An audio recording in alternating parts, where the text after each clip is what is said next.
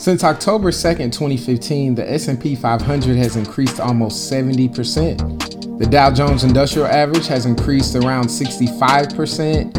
And in comparison to a single company like Apple, Apple's stock price has increased a whopping 305% over the same time period. The most recent data I could track regarding stock ownership shows that the top 1% of households owned 38% of stock market wealth, and the top 10% owned 81% of stock wealth. And then the next 10%, or the 80th to 90th percentile, owned about 11% of stock market wealth. And the bottom 80% of households own just 8% of stock market wealth. Today we will discuss some concepts around investing in stocks that you should consider, and a few basic metrics when starting to evaluate a company or an index fund. This is the Good Samaritan Podcast. I'm your host, Jason Jackson. Let's get into our first episode discussing stock market investing. Welcome back to the Good Samaritan Podcast. Sorry for the short-term hiatus. I'm coming to you from Port Aransas, Texas. Beautiful beach. If you're in this part of the country, I would definitely recommend it. Our normal cruise ship trip that we take every year obviously got sidetracked by COVID, so we got forced to look at another option. I can say I'm pleasantly surprised. But sorry for the short hiatus as things at work start to get back rolling towards a new normal, I'll call it. Getting kind of settled in that kind of has put pause on the podcast, but now that we're back in a regular routine there, I'm glad to get back to the show. Which in today's show, we're going to talk about stocks. If you kind of go back to the intro, one of the big things I'll point out is just the amount, or at least the demographics when it comes to net worth family households who invest in the stock market. The top 10% of households in America own 81% of the net worth in stocks. And even better yet, the top 1% almost own half of that amount. So really stark numbers there. 80% of households in America own 8% of the wealth in stocks. And there's been a lot of discussion with the increasing of the stock market since COVID. Obviously, there was a huge dip in March, obviously, but a really quick recovery. And, a lot of the times when you're understanding pricing of a stock, it's just about outstanding stocks and who's buying and who's selling. In the pool of people who are in the market are typically wealthier, typically have more cash available, and because those higher household groups weren't impacted as much, the stock market has been able to bounce back fairly quickly. I think it was the record. I think the America set records for the stock market. I think it was the fastest decline and then the fastest recovery on record. And some of that's just driven by the kind of people who own stocks.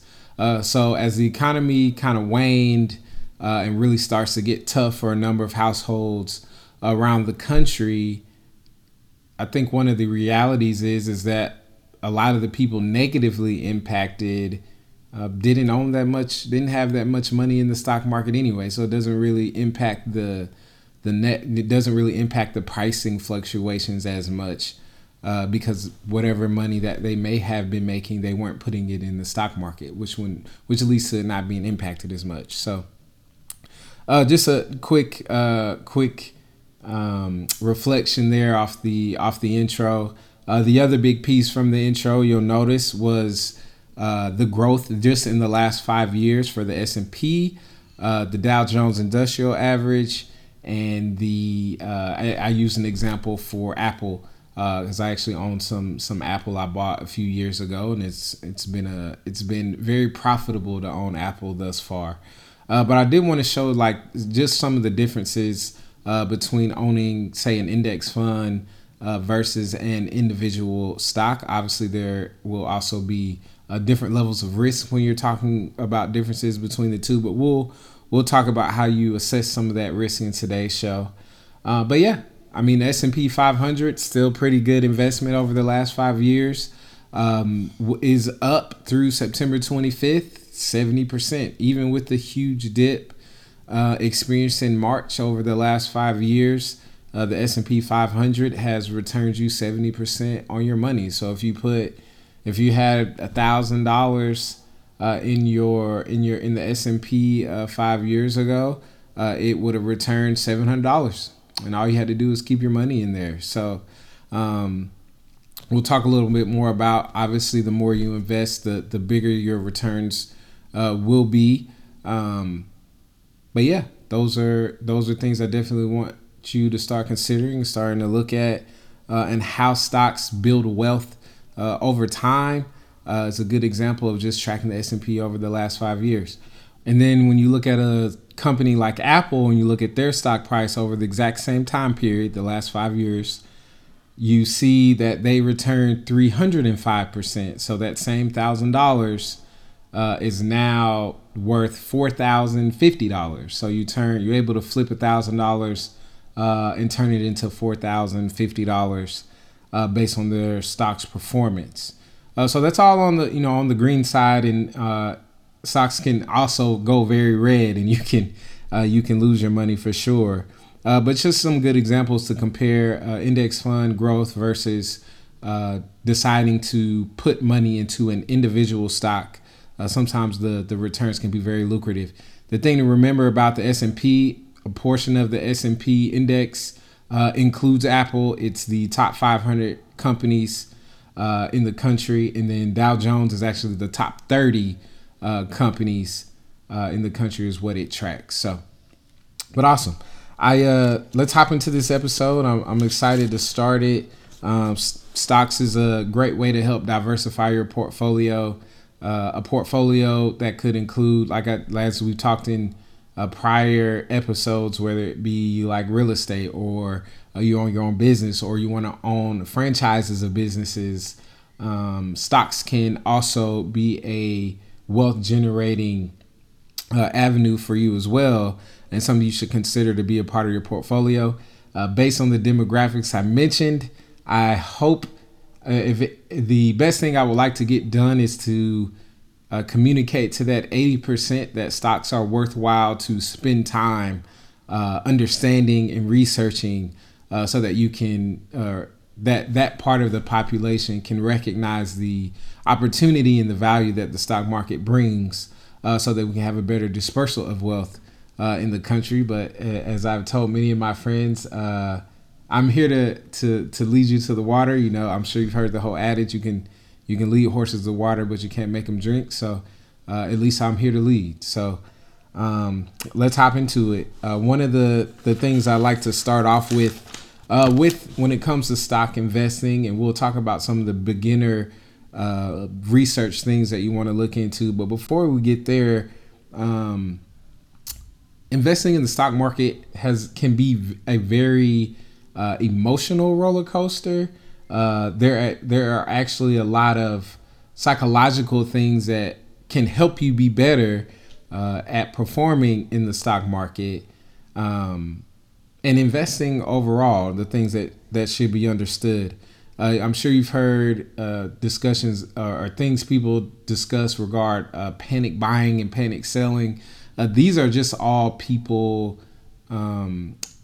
succumbing to their whims or their emotions on a particular time or day, which is why we have fluctuations in the stock market. It may not be about the actual fundamentals of a business, but more so speculation about a business or a company or an industry. Tesla, for example, for a long time was based on speculation. And what I mean by that is Tesla was not profitable for a very long time. I think they only have shown profits the last, I think, four quarters, which is about 2 years, and it may not be that long, but I'd have to go look. But before that, Tesla's stock price has been astronomically high compared to the actual earnings or profit that it generated. And that's driven by speculation. That's people essentially making a big bet on what Tesla's future is, and we'll talk about how you can assess that future using the price earnings ratio. But we'll get to that here in a moment.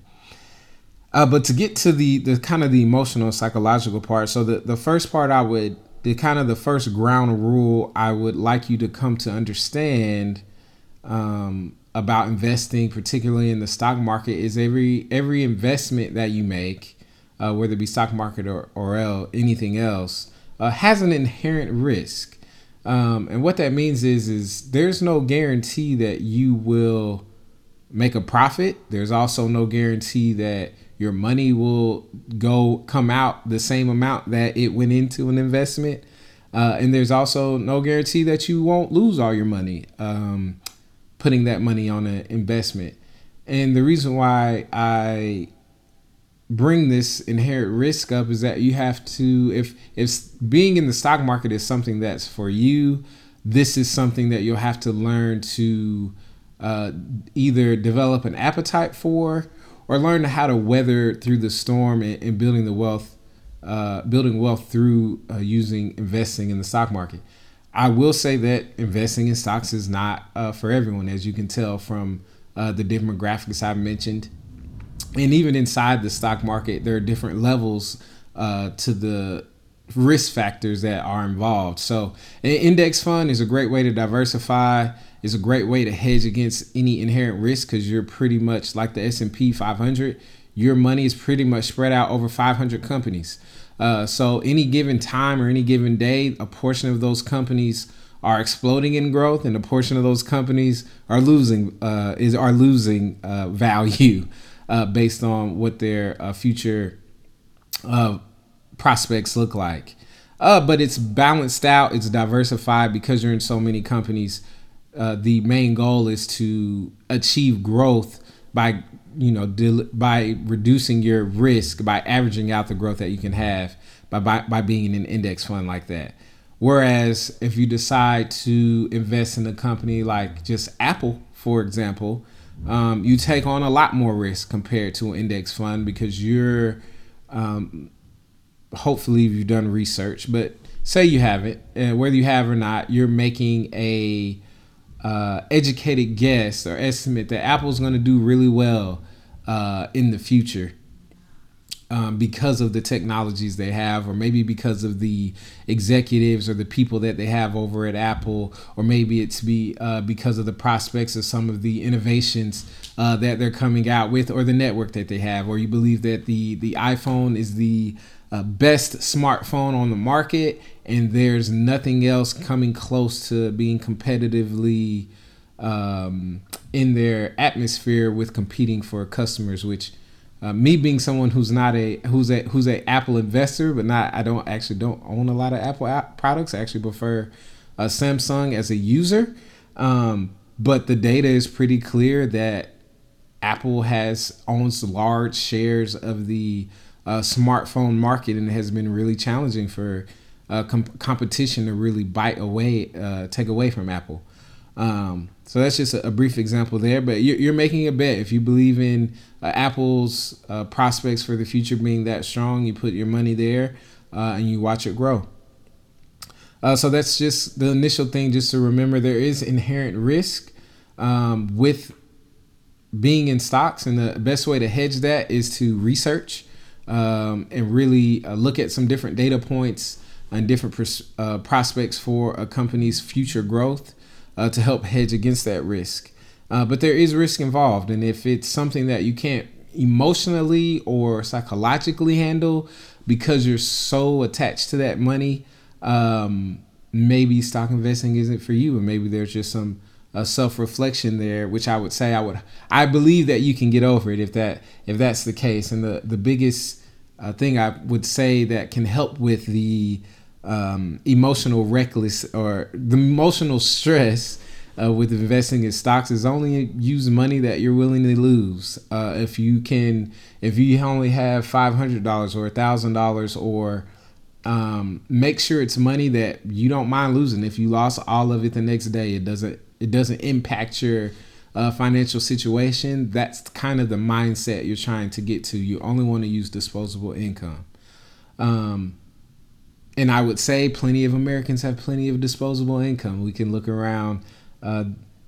Sometimes it's just as much as not going out one night a week to save that money and decide to put that money on Apple instead of buying a 3-course meal for one evening a week.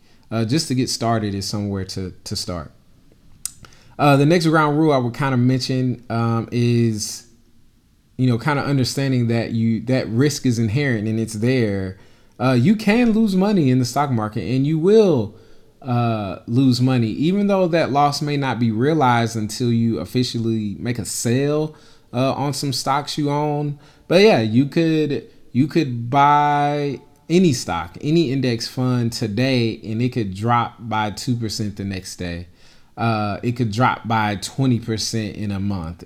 If you bought pretty much anything on March 1st, by March the 15th, it cratered 40% potentially. And you would have, quote unquote, at least on paper, lost that money. That $100 or $1,000 turned into $700 overnight. And learning how to ride out dips are really important. Losing money or seeing the numbers go down is just a part of investing. If you're thinking about the long term, the S&P, I believe, delivers 7% year over year gains. I think it's done that like the last 30 or 40 years if I go back and look in the data. But in the long term, in general, the stock market goes up. There's a reason why you hear examples of Warren Buffett saying if he could just buy his investments and close the whole, stock market index for 5 years, he would. Because he, looking at it day to day is where that emotional and that psychological stress can come in. Because if you follow your investments up close that tightly, if you're investing for the long term, it can be a stressful exercise. This is only, in reference to long-term investing or actually buying companies, not so much in regards to trading or being a day trader, someone who's buying options, etc. I will save that for another episode. We won't talk about options trading on this show, or at least not on today's episode. But mostly just investing in companies. You can lose money. Once you can deal with that reality, you can learn how to profit.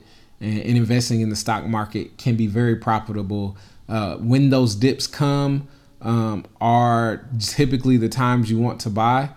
This actually will lead to my next kind of ground rule is one of the things you hear in the stock market investing is you want to buy low and sell high. It is a very, very simple concept to understand. But actually doing it when it happens is actually really the harder part to achieve. One of my good friends, I guess, has been saying this since college, but it kind of lends to the whole thought process of, scared money doesn't make money. And then when you think about buying low and selling high, is kind of the application of the scared money doesn't make money attitude. When you're buying low, you are choosing to not go with the herd. So typically on dips and big dips like we might have experienced in March, any day of the stock market, whenever the price is going down, that means there are more sellers than there are buyers, which means the herd is selling. Everyone is selling. But if you're buying low, you're choosing to do the opposite. Making money in the market is legitimately choosing to do the opposite of what is popular in that moment. And it really makes me think of a few quotes there just about life in general, but being successful in investing is learning how to keep your head when everyone else around you is losing theirs. There are a lot of people who will recognize that that quote there from a famous poem. But it rings true in stock investing. If you can keep your head when everyone else is losing theirs, it can become very profitable for you. The most recent example of a stock I purchased, which will lead to another tenet I want you to understand, is actually in March, when there was, Warren Buffett would call, when there's blood in the streets, that's when you want to be optimistic. That's when you want to be aggressive. That's when you want to buy. And in March, there was blood in the streets. I mean, the stock market had pretty much crashed. And if you had a little money and you invested it, I mean, at the time, you could almost, I won't say you couldn't have bought anything, because airlines, you would have not done well. But you could have bought retail. You could have bought tech stocks. You could have bought a lot of stocks that were on huge discounts. And my personal example is actually Royal Caribbean. So I bought the cruise lines are still shut down at this very moment. I actually bought a little bit of Royal Caribbean because I don't know if there's any other time that you could, a business's complete operations don't get shut down very often. When they get shut down, that makes people scared. Some people think businesses will go out of, companies will go out of business. And because people were scared, they wanted to lock in their profits that they might have had for Royal Caribbean, and it drove the price super low. So I bought a little bit.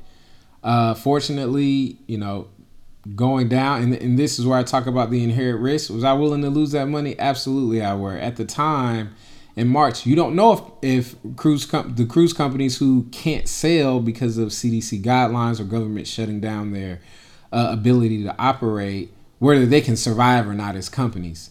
I personally, my family and I, we use Royal Caribbean very annually. They're one of the big players in the cruise line industry. And I essentially looked at their numbers, did some of the research, but ultimately I felt like, you know what, I think Royal Caribbean can make it through this downturn, which is basically what I thought. I believed in them enough that they could. So I bought some stock, didn't look at it for a little while, and next thing you know, it's starting to bump up as people start to become more optimistic about the pandemic and as things are happening.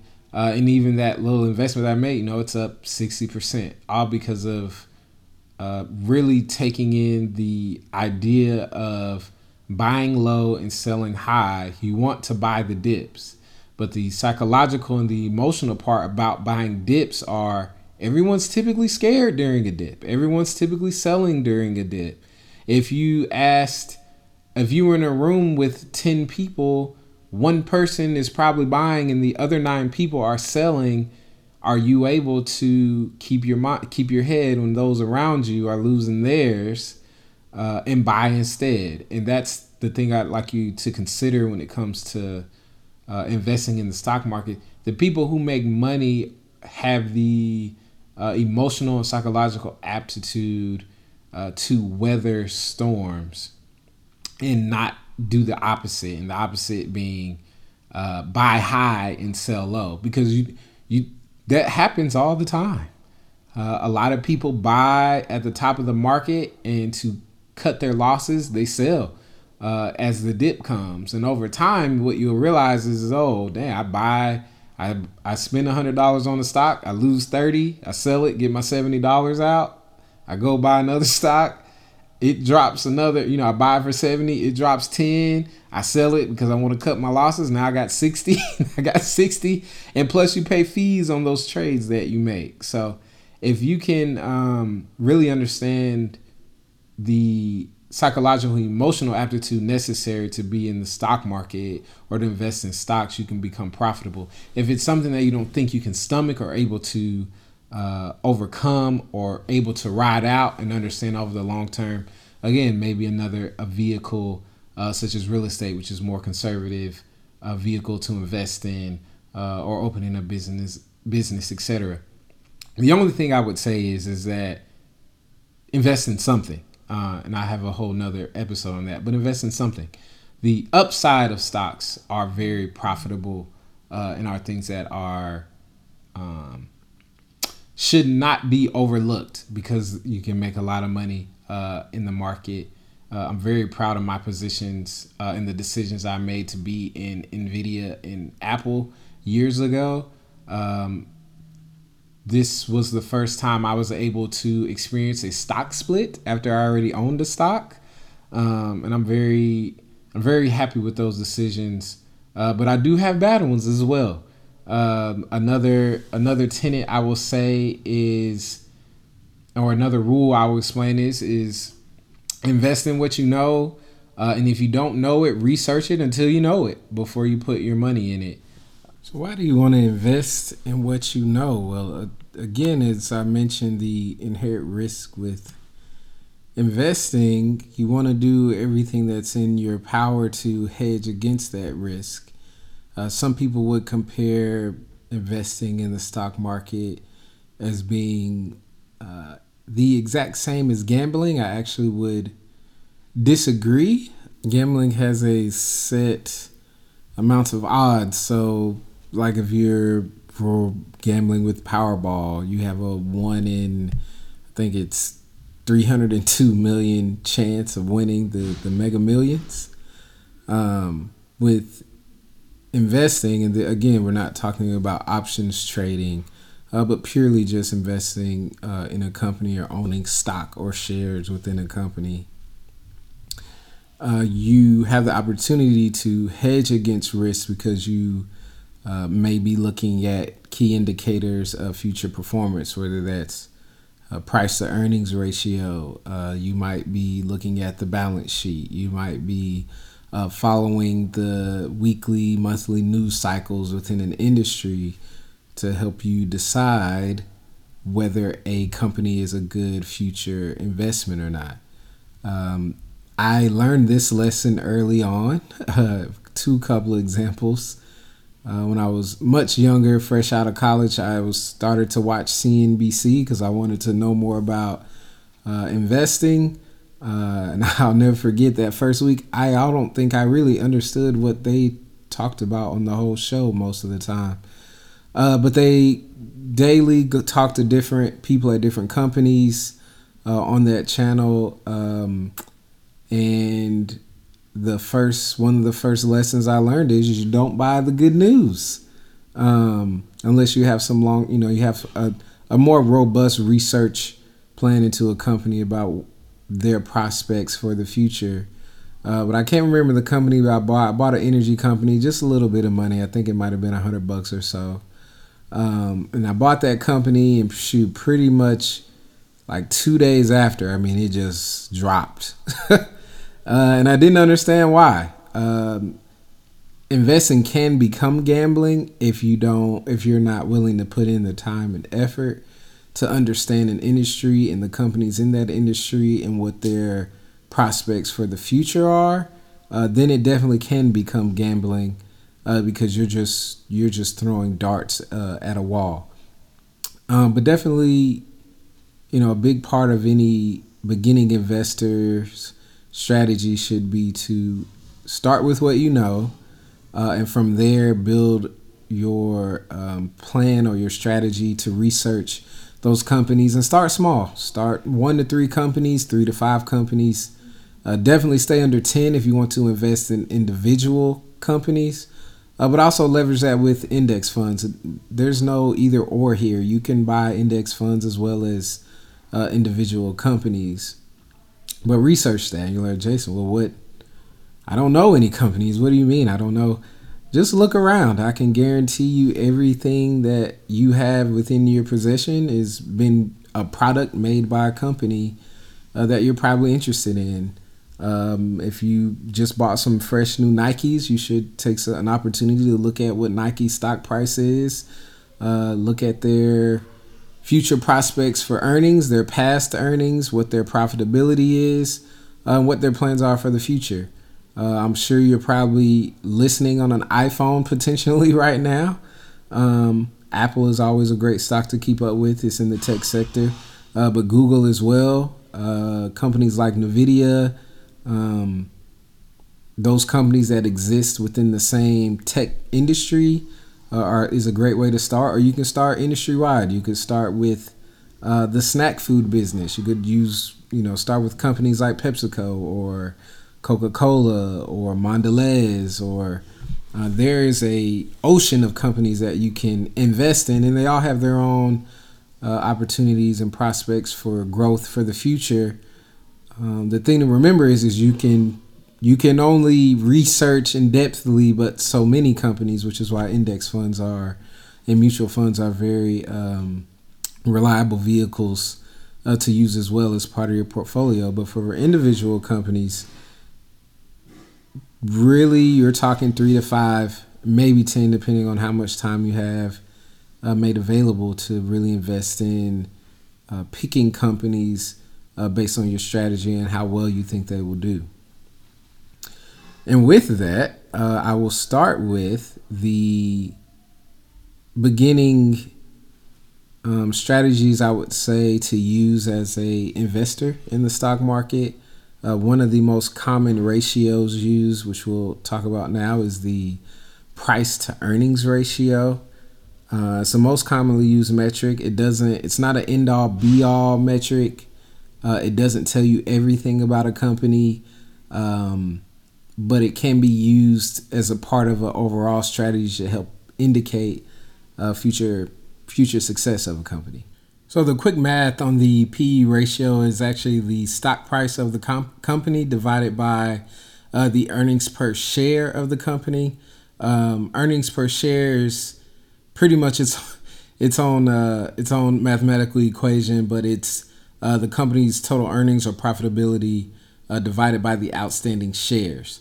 But not to get too much into the math on price to earning ratio.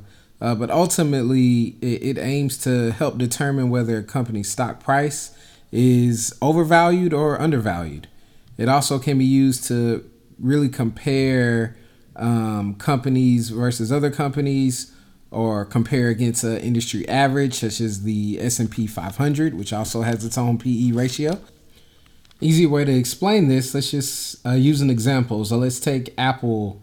For instance, Apple stock price is currently trading at a PE ratio of 32.9, which means simply that investor at its current price of $112.28, an investor is willing to pay almost $33 for every dollar of its current earnings. So at $112 price per share, with the P ratio at 32.9, investors are pretty much saying, hey, I'm willing to spend $33 for every $1 of Apple's current earnings to own stock in Apple.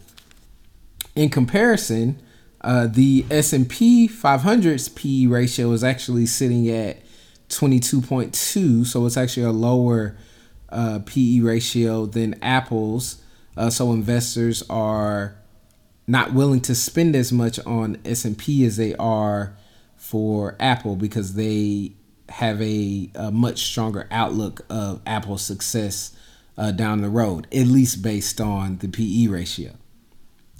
If we compare it to another company in the tech sector, if we look at Amazon, Amazon's PE ratio is a whopping 119.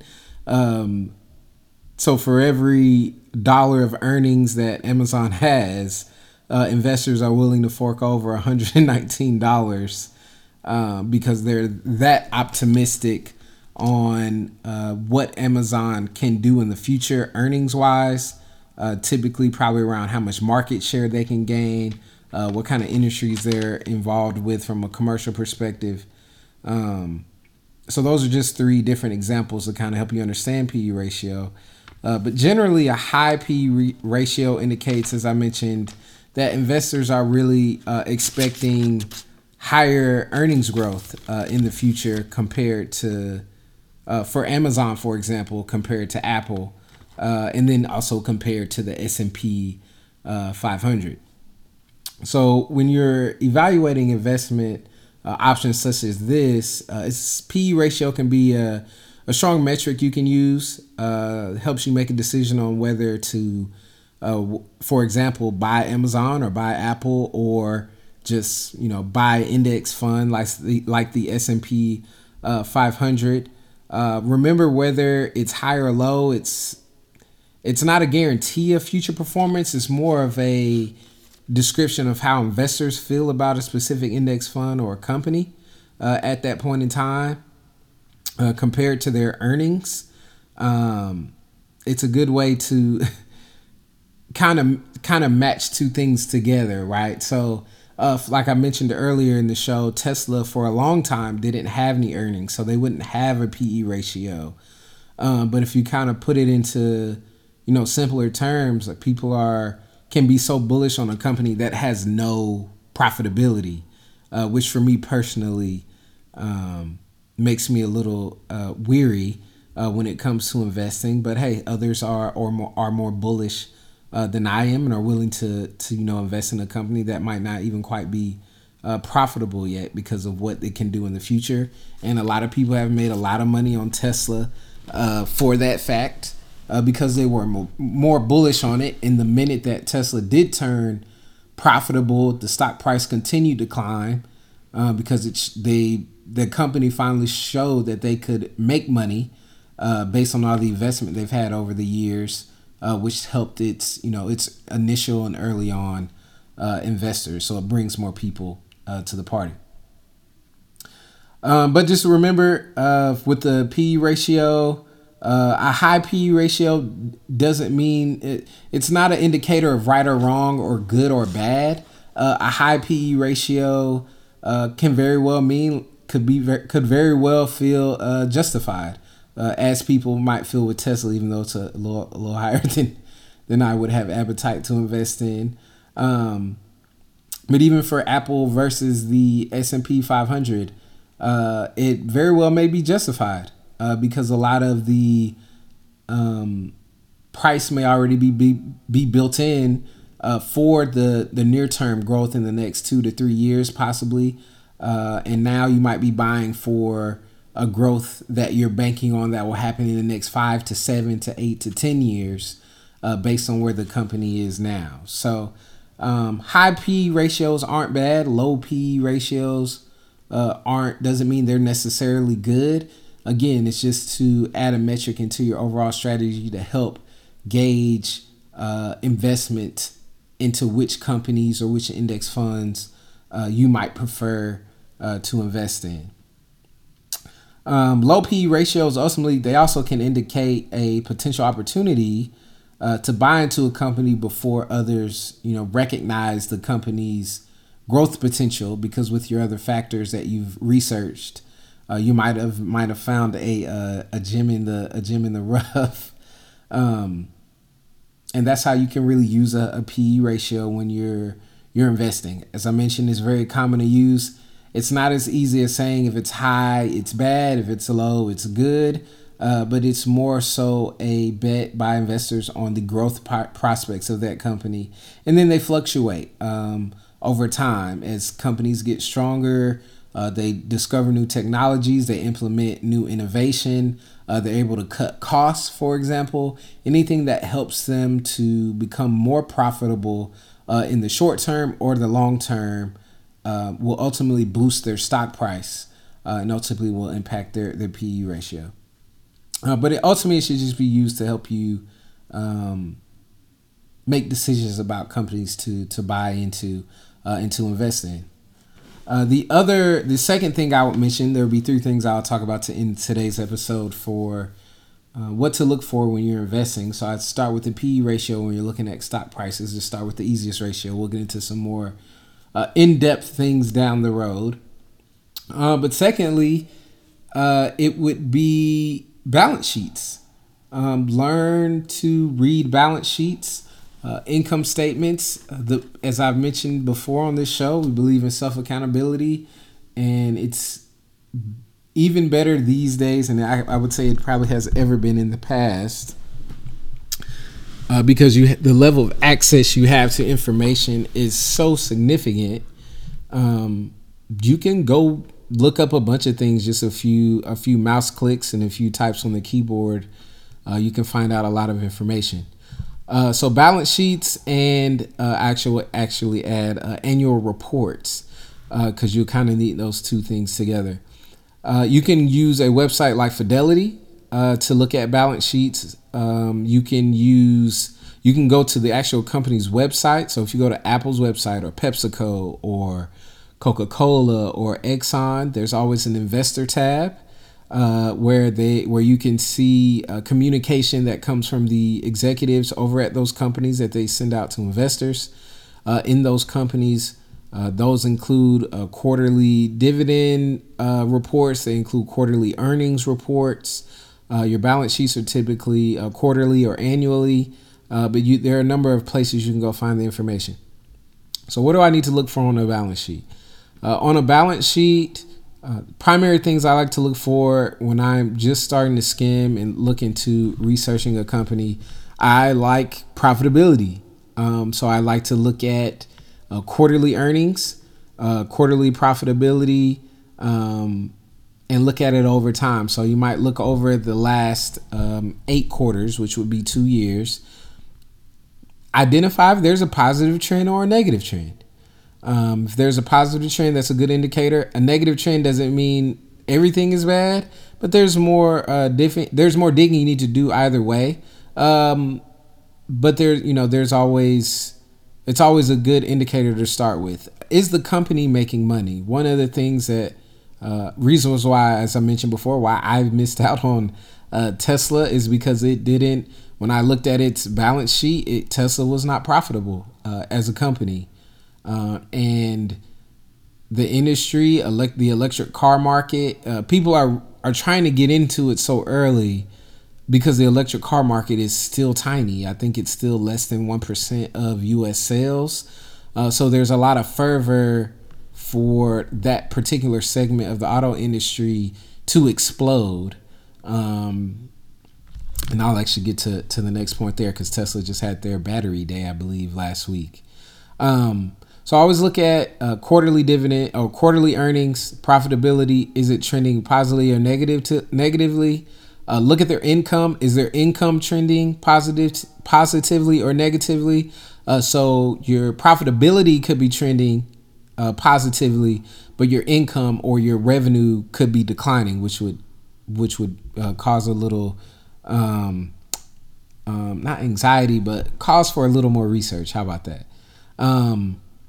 And then the other piece is liabilities. So on your balance sheet, you can also determine liabilities. How much debt is the company carrying? Are they in investment mode? If you see liabilities or debt increasing, you want to understand why. Is it because they're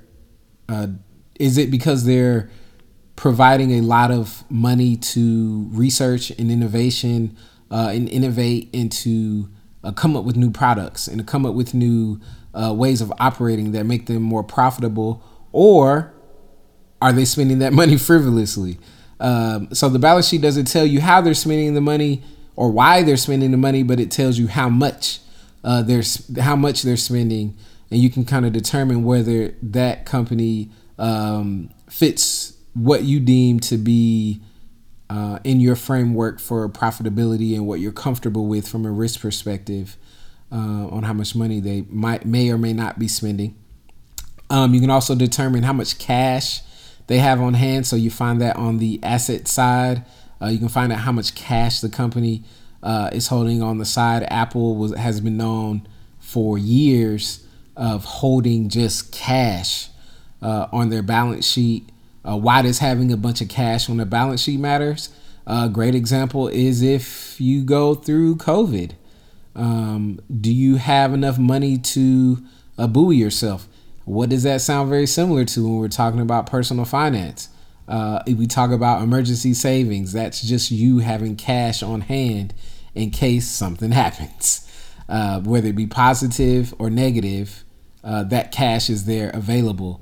I guess a more negative example would be the U.S. airline business and why it's being reported that not that they're asking to be saved, but people are advocating for more stimulus and bailout money for those companies because they're not holding that much cash to operate their business in case of a downturn. So those are the things you want to look at when it comes to a balance sheet: how profitable you are, track revenues, whether they're increasing or decreasing for both, what kind of assets do they have on the books, and what kind of liabilities that they have on the books. Matched with that, check out the annual report. Companies have quarterly calls that you can call into where you get to hear from the executives. Annual reports typically are very well written, detailed reports where you can get context from. Again, you can find these on the company's websites. The executive teams are listed in these annual reports. They typically discuss headwinds they might be facing in the industry. They'll typically discuss some of the opportunities they believe they can capitalize on in the industry. You might hear some of the things that they're investing in for the future, which might correlate with the increase in liabilities. For instance, if they took out a loan to get access to capital to buy or to invest in those innovations that they believe in, etc. So the annual report matched with balance sheets are a great way to help provide some context to some of the numbers you see on a balance sheet in those quarterly income, earnings, and dividends. So that's the second biggest thing I would say when you're beginning to invest and you're looking at a company behind the PE ratios. Just start investing or start researching, understanding how a company makes money. And then hear it from the executives themselves, what their strategy is to take the company forward and how they plan to be profitable. Third and final thing I would start with, if just starting out to investing and I'm interested in investing in individual stocks, you might not need to do these last three things I've mentioned. If you're planning on buying index funds, it's kind of built in for you.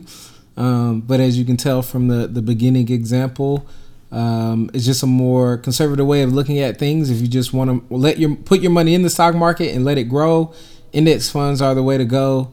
But if you're looking for a little more, if you're looking for more returns and more gains and more profitability over the long term, definitely engage in more research, learning price to earnings ratio. And then this final thing is actually you got to keep up with trends. And what I mean by trends is keep up with the news. If you're invested in a company like Apple, you should follow Apple on Instagram. You should constantly be in the industry's news about tech stocks, whether it be Apple, Google, Amazon. What is it that they're trying to get accomplished this year? What do their earnings potential looks like? What new technologies are they coming out with? Tesla just had their battery day last week, very similar to, if you guys know Steve Jobs, as I'm sure you do, from Apple. Apple would do and really innovated and started with doing these huge presentations to unveil their new products like the iPhone.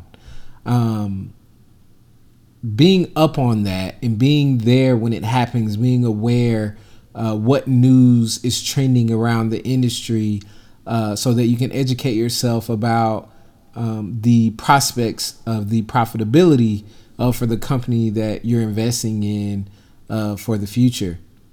And there are a lot of easy ways to do that, even with how good AI is. You'd be surprised at how good Google will fill your search engine with articles you're interested in, because Big Brother's watching us. But this is a different conversation for a different day. Like I mentioned, Fidelity is a great place to go if you follow that stock. They do have news that's related to Apple or to an industry that populates every day.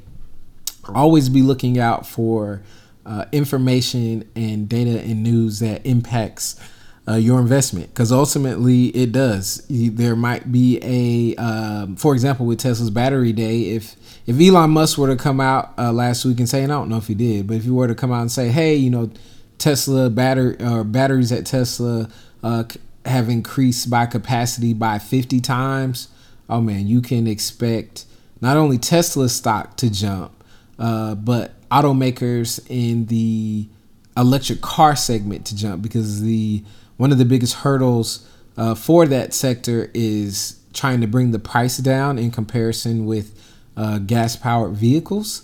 One of the best ways that they're probably going to accomplish that is to continue to innovate the technology that's regarding the battery.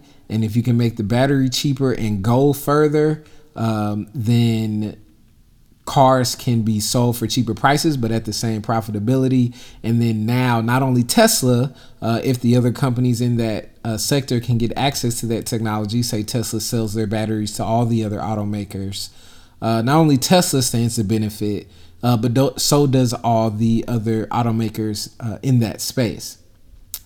If you're always aware of that, you can catch that and continue to manage your investment. If you already bought Tesla or Ford or GM prior to that, or Nissan, who are all heavily investing in battery technologies for electric vehicles, it either can be a signal to continuing to buy more. It might be the moment that you decide to jump in, though I would say you probably want to wait a little longer, because on good news the market goes up. It's on bad news when the dips come, and you want to buy on the dips, as long as there's still a solid long-term positive outlook for the industry or company. But be up on the trends. And how you do that? Jason, I don't have enough time. I promise you have time. You have to prioritize. And what I mean by prioritize, when I was younger, I would spend a lot more time watching ESPN than I do now. I still like ESPN. I still love Disney. Actually looking at Disney stock, because I don't know why I haven't bought it before, but that's another conversation. As much as time as I used to spend watching ESPN, because I'm an avid sports lover, I've converted at that time to CNBC when I have access to a television at home. So I learned to prioritize. Business news will start to become starts to become a part of your everyday life, and you need to start making it a part of your everyday life, because the people who keep their fingers on the heartbeat of their industry, whether it be stocks or real estate or crypto or retail businesses, or for on-premise, off-premise restaurants, which is a big deal now because of the way COVID has come. There are going to be a lot of winners that come out of that industry. The people who pay attention the most are always able to capitalize on the opportunities the soonest, and they see the biggest growth. Again, this is just about mindset shift. Make time. And it doesn't have to be, I need to do this 5 hours a day, 30 minutes a day. Read a new article, read a new book, join a new media outlet. As I've talked about crypto before, I've discovered there are a bunch of brilliant people who've been in the crypto segment, for example, for many years before me, and they've been providing news on it every day, about changes in the industry and opportunities for it to break out. And you start to realize, you start to become a part of these smaller communities who are on the cutting edge of technology, and not just technology, but in their industries, whether that be crypto or stocks, or if you're following Apple or Google, because the majority of the population is just not paying that well attention, which is why 10% of the net worth households own 80% of the stocks, just because and an even smaller percentage of them are paying attention to what's happening around them, specifically when it comes to the investments and businesses that they're invested in. So those are the last three things I would leave you with to start as a beginner in investing. When you're actually ready to invest in the stock, I encourage you to look around yourself right now. If you're at home, you're in the car, think about the things that you buy in your life. Start with a little bit of money, as I did. If you're just anxious to get started, guarantee you start with a little bit of money, because there's a good chance you could lose it like I did on my first investment.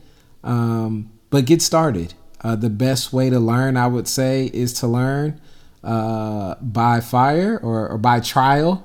and error. That doesn't mean go bet your whole life savings if it's just the beginning, but it will do you. It'll do you a great service to learn over the few years, because there are others around me who, didn't have the appetite for stocks, and they're still in the same place that they were years ago.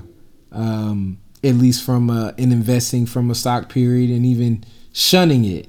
I won't shun an investment whenever you listen to my podcast, but I will say, be open to anything, be willing to learn anything.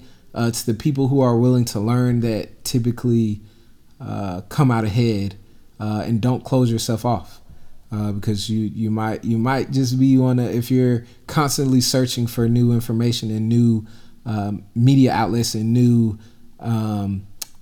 news cycles about an investment, there's a good chance you'll eventually stumble into a room where it's only you and a few other people, and maybe you just got there before the rest of the market realized there was going to be a takeoff in a few years. So always be willing to be open to learn about investments, particularly around stocks and new companies, and don't apologize. Just go for it.